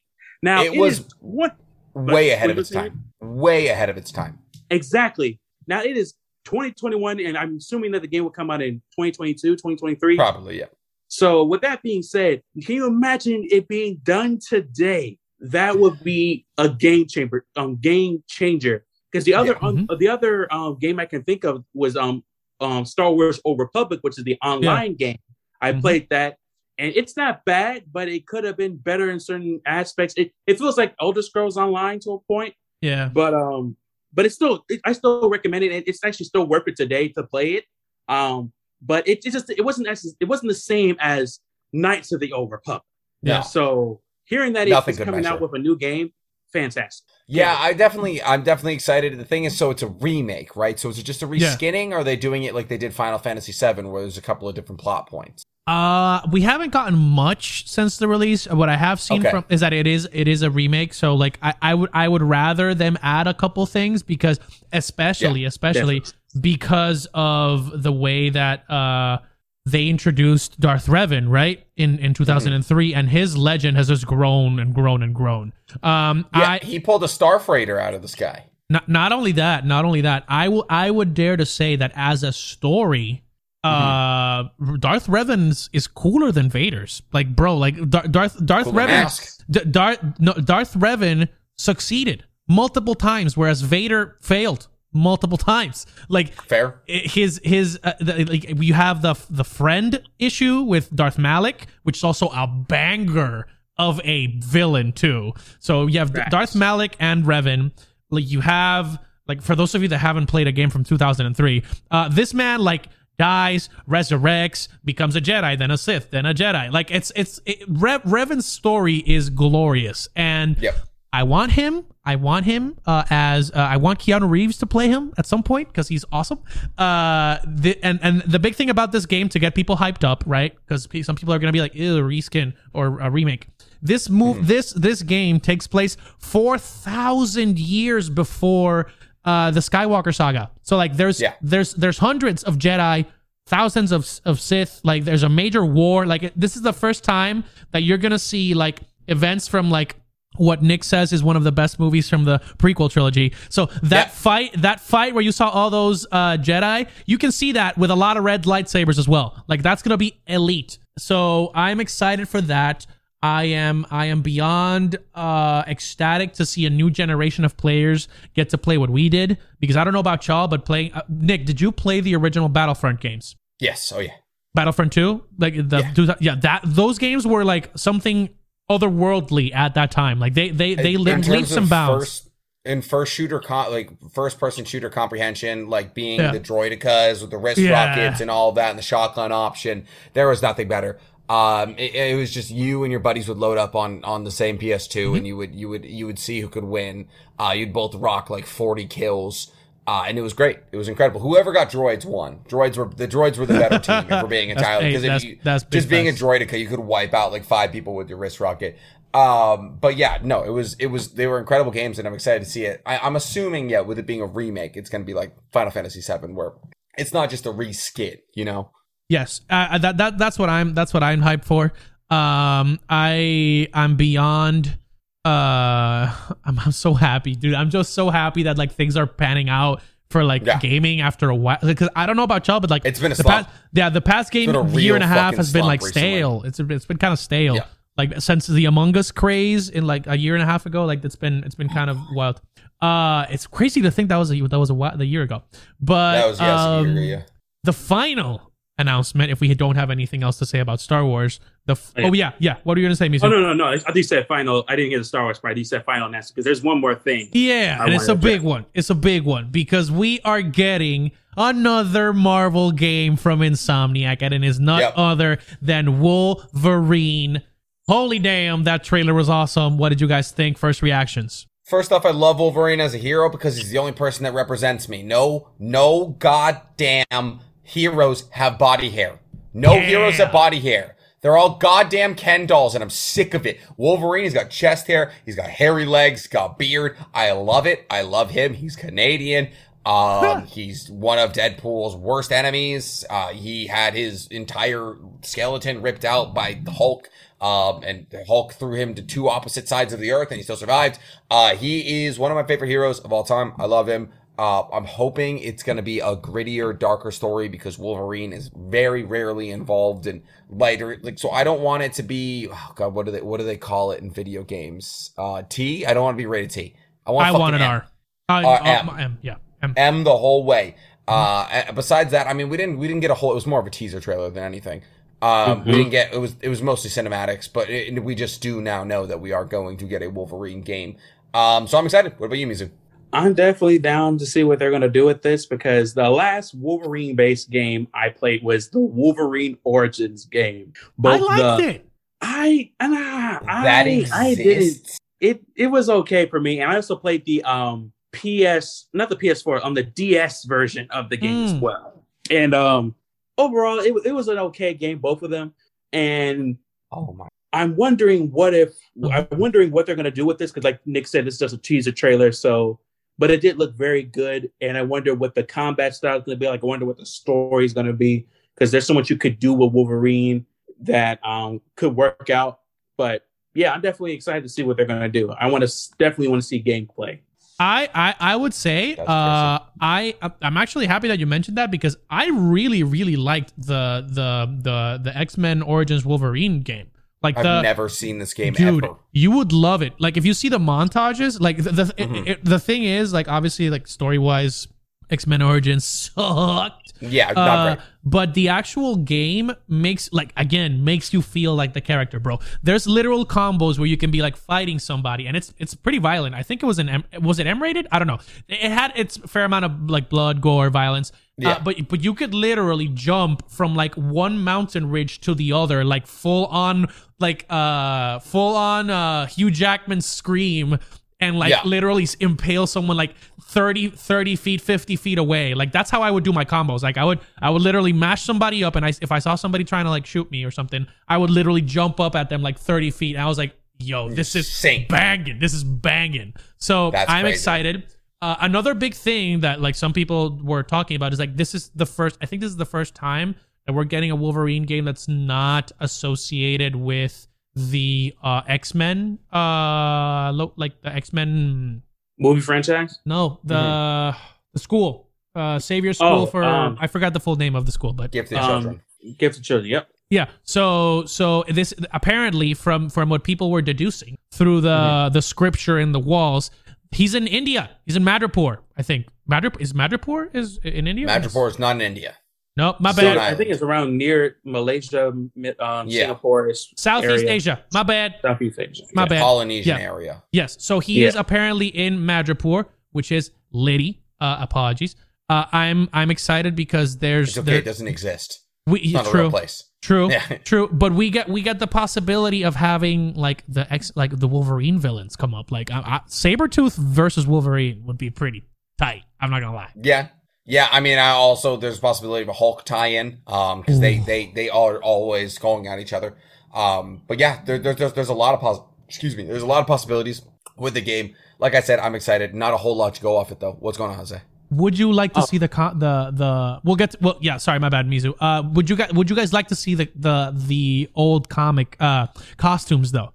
Because we get that in the Insomniac Marvel game. Like, would you like to see like the old like blue and white? I can guarantee you it'll be an option. I guarantee it'll be exactly like Star Wars. Costume art option, but I'm not gonna lie, I don't want it to be like the part of the main thing. Like I want it to be like a little Easter egg, but I don't want him wearing that shit all day. Okay. Yeah, that bright yellow, like blue ridiculousness. Yeah, no, I can guarantee you it'll be like essentially any first-person player, like single-player game nowadays where you have different armor sets and that you can customize. It'll probably be done exactly like the way they did Avengers. Avengers, you could be like, it could be a bunch of different kind of Hulks. You could be a bunch of different kind of Thors. All of these kinds of things. So I'm assuming it'll be done similar to that. But yeah, that'll be cool. That'll be awesome. That's all we had. What was it, Mizu? I was going to say that I like how Marvel is getting into video games a lot more now, because like, besides that, yeah, Marvel has mostly been on their movies and putting so much on their movies than their any other avenue. DC for a hot minute was lacking in movies, like mainstream, like live action movies, but they made up for it in terms of animated movies, video games, TV shows. So, and I feel like Marvel is finally being like, you know what? Okay, now we need to get a little bit more involved in this and caretaking that we're going to do our own TV shows. We're going to start doing more video games and things of that nature. Like, I would love to see more specific characters, like, you know, how they're doing now with Spider-Man. We're getting Wolverine. We're getting the Midnight Suns. It'd be cool to see if, in my opinion, it'll be cool to see a cool Black Panther game, something similar to Explore what they did with Spider-Man. Yeah. Exactly. And it would be cool, looking at it now too, it would be cool if we got like a Shang-Chi video game. Can you imagine if we had like a Shang-Chi based martial arts game? We play as him when we're going through different things and we fight our way out there. I think that would be cool to see all that. But speaking of Shang-Chi, there has been some unfortunate news in terms for the movie. So if you haven't heard, Shang-Chi has been banned from China. As in, China will not be showing Shang-Chi in Chinese theaters at all. And there's an interesting reason why. So, little background. China has adopted this pan-Chinese ideology in a sense of everybody who is Chinese, both from the mainland or overseas, like who are like people who immigrated to other countries or people of Chinese descent, to a point, they're all seen as Chinese citizens almost, with the exception to a point with non-Chinese born, like China-born citizens.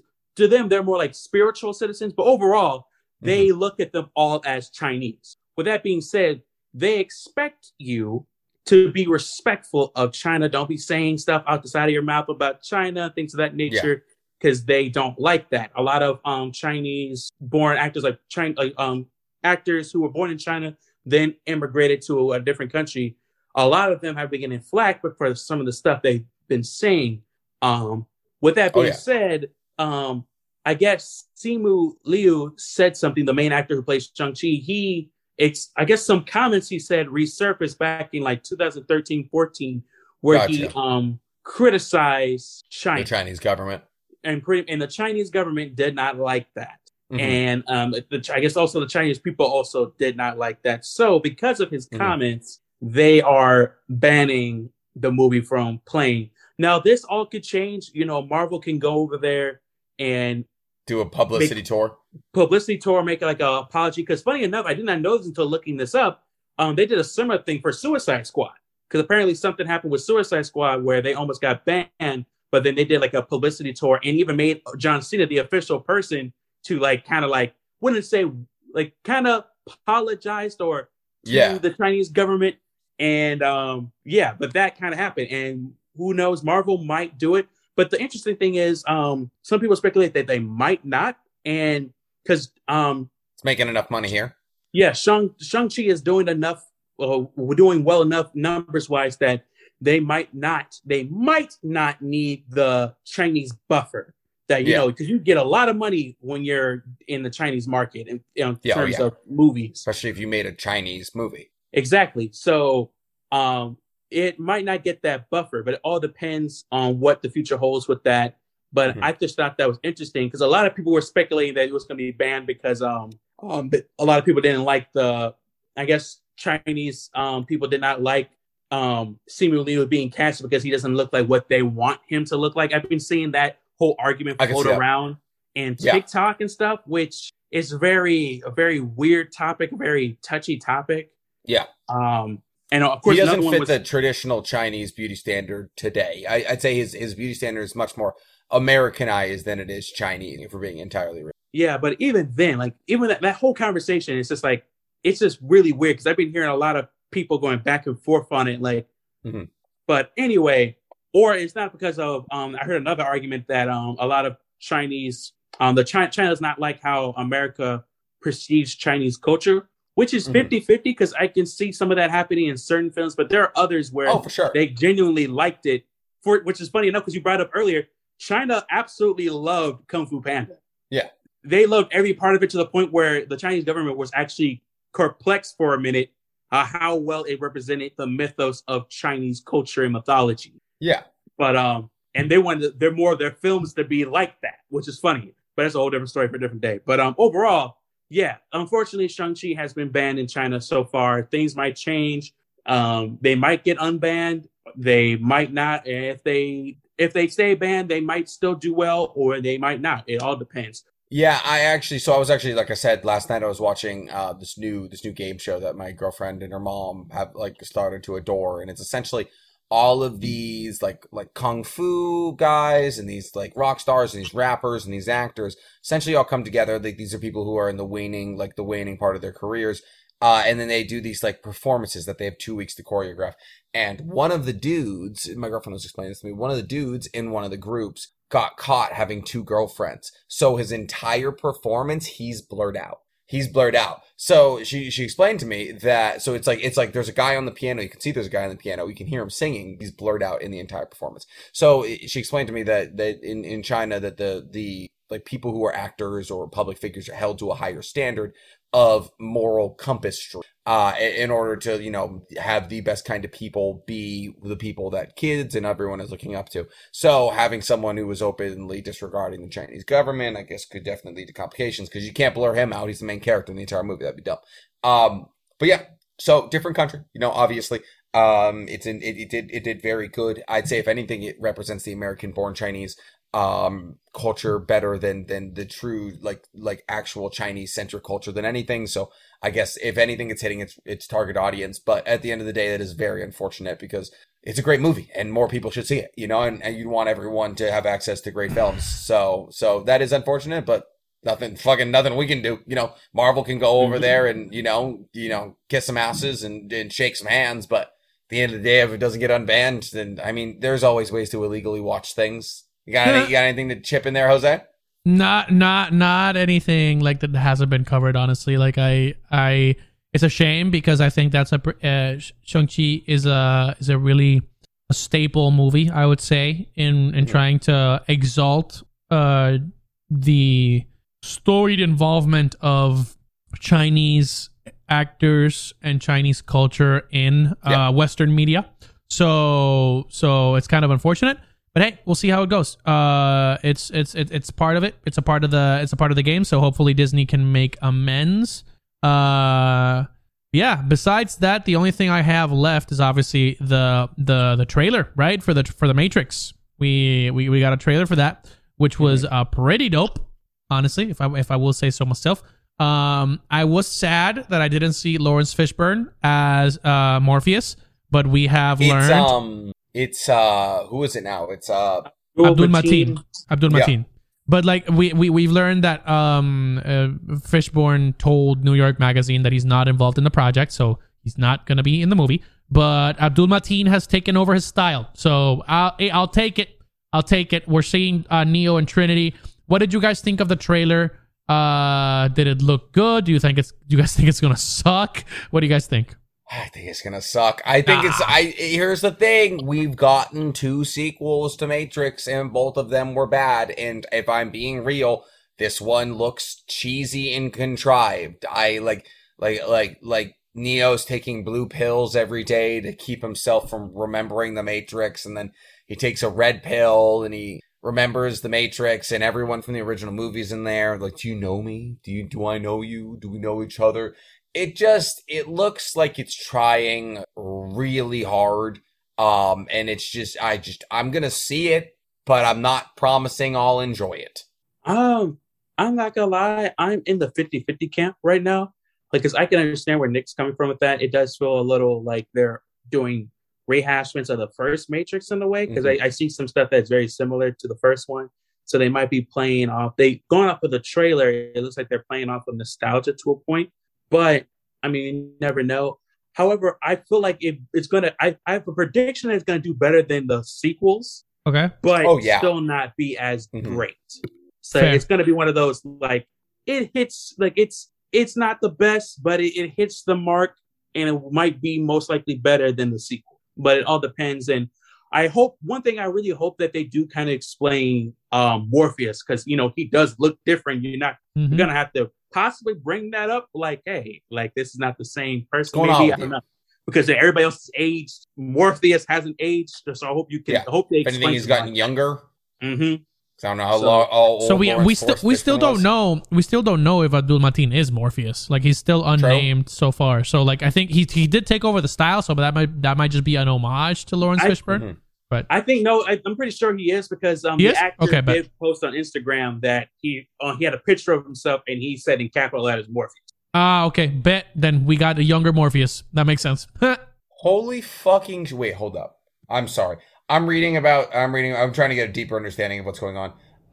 With the Shang-Chi thing. Free Guy has done $67 billion in business there, according to Deadline. What? With a B. With a B. That might be a typo, though. Yeah, that seems to be a B. It says, given what industry watchers view as mercurial actions by Chinese government and its film department, the backlash spurred by these comments would seem to end any chance of Shang-Chi as being one of the films approved for release in China in 2021. The last one, Free Guy, has done $67 billion in business there, according to Deadline. Sheesh. I think that's probably million. That's most likely a typo. Yeah, it's mostly million. Yeah, because that would be insanity. That would be the highest grossing movie ever for a long period of time. Imagine it's for a Free Guy with Ryan Reynolds. That'd be good for them. That would be hilarious. Like, can you imagine explaining that to yourself? Like, oh yeah, what's the highest grossing movie of all time? Free Guy. Free Guy. Yeah. What is that? Yeah. It's about the video game based movie. Yeah, that would be wild. Yo, gamers rise up. Okay, but I mean that's all we got for news, right, Jose? That's all we got. Cool. All right, guys. I have been Nick C Comedy on TikTok, NCHammer23 on YouTube and Twitch. I am trying to put out 3 YouTube videos a week. I just got a second YouTube editor, and so hopefully you will be churning out some YouTube content. So if you like what I do on TikTok, then go ahead and follow my YouTube. Jose, what's going on with you, buddy? Damn, that's pretty dope. So I had a pretty slow week. Had some friends visiting, so that's gonna be fun. That was fun.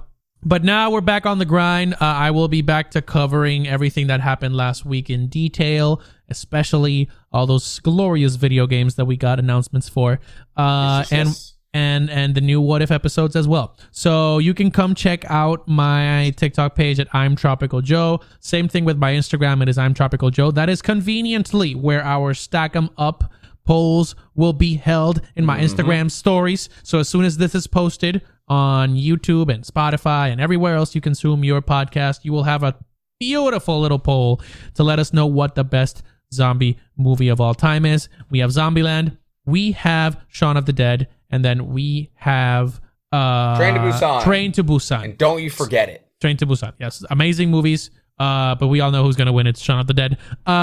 Besides that, I was gonna announce that we are officially this week starting our YouTube YouTube streams.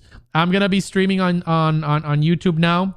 Just finished officially starting, like you didn't used to do it. Yeah, officially restarting. Because life decides to work this way. Because he thinks he's Tim the Tap Man. No, I don't think I'm Tim the Tap Man. I'm thinking that people will eventually like me on there. So I'm doing that there. It is Tropical Joe. But I mean, just search Tropical Joe anywhere, and you will be able to find me. Mizu, let the people know where they can find you. Send us home. You guys can find me on TikTok, Instagram, and YouTube. No big plans for me so far. Just more content both on Instagram and TikTok. I will be planning on doing understanding of the Ochia coup d'etat, which specifically what did that entails, what they were going to do, what was the plan, and what was the backup plan, which I feel like a lot of people don't know about enough. So I want to let y'all know that. Besides that, that's all. Cool, guys. I just want to leave you with one final message. Fugaku would have killed Naruto if he had the chance. He would have used them. No, he would have. And he would have launched the coup d'etat. I don't think he would. Lovely, guys. Kick it to the outro. Oh. Thank you so much for listening to the Weeb Weekly podcast. If you haven't already, download and give the podcast a 5-star review. If you don't, advertisers will treat us like Naruto before he saved the village.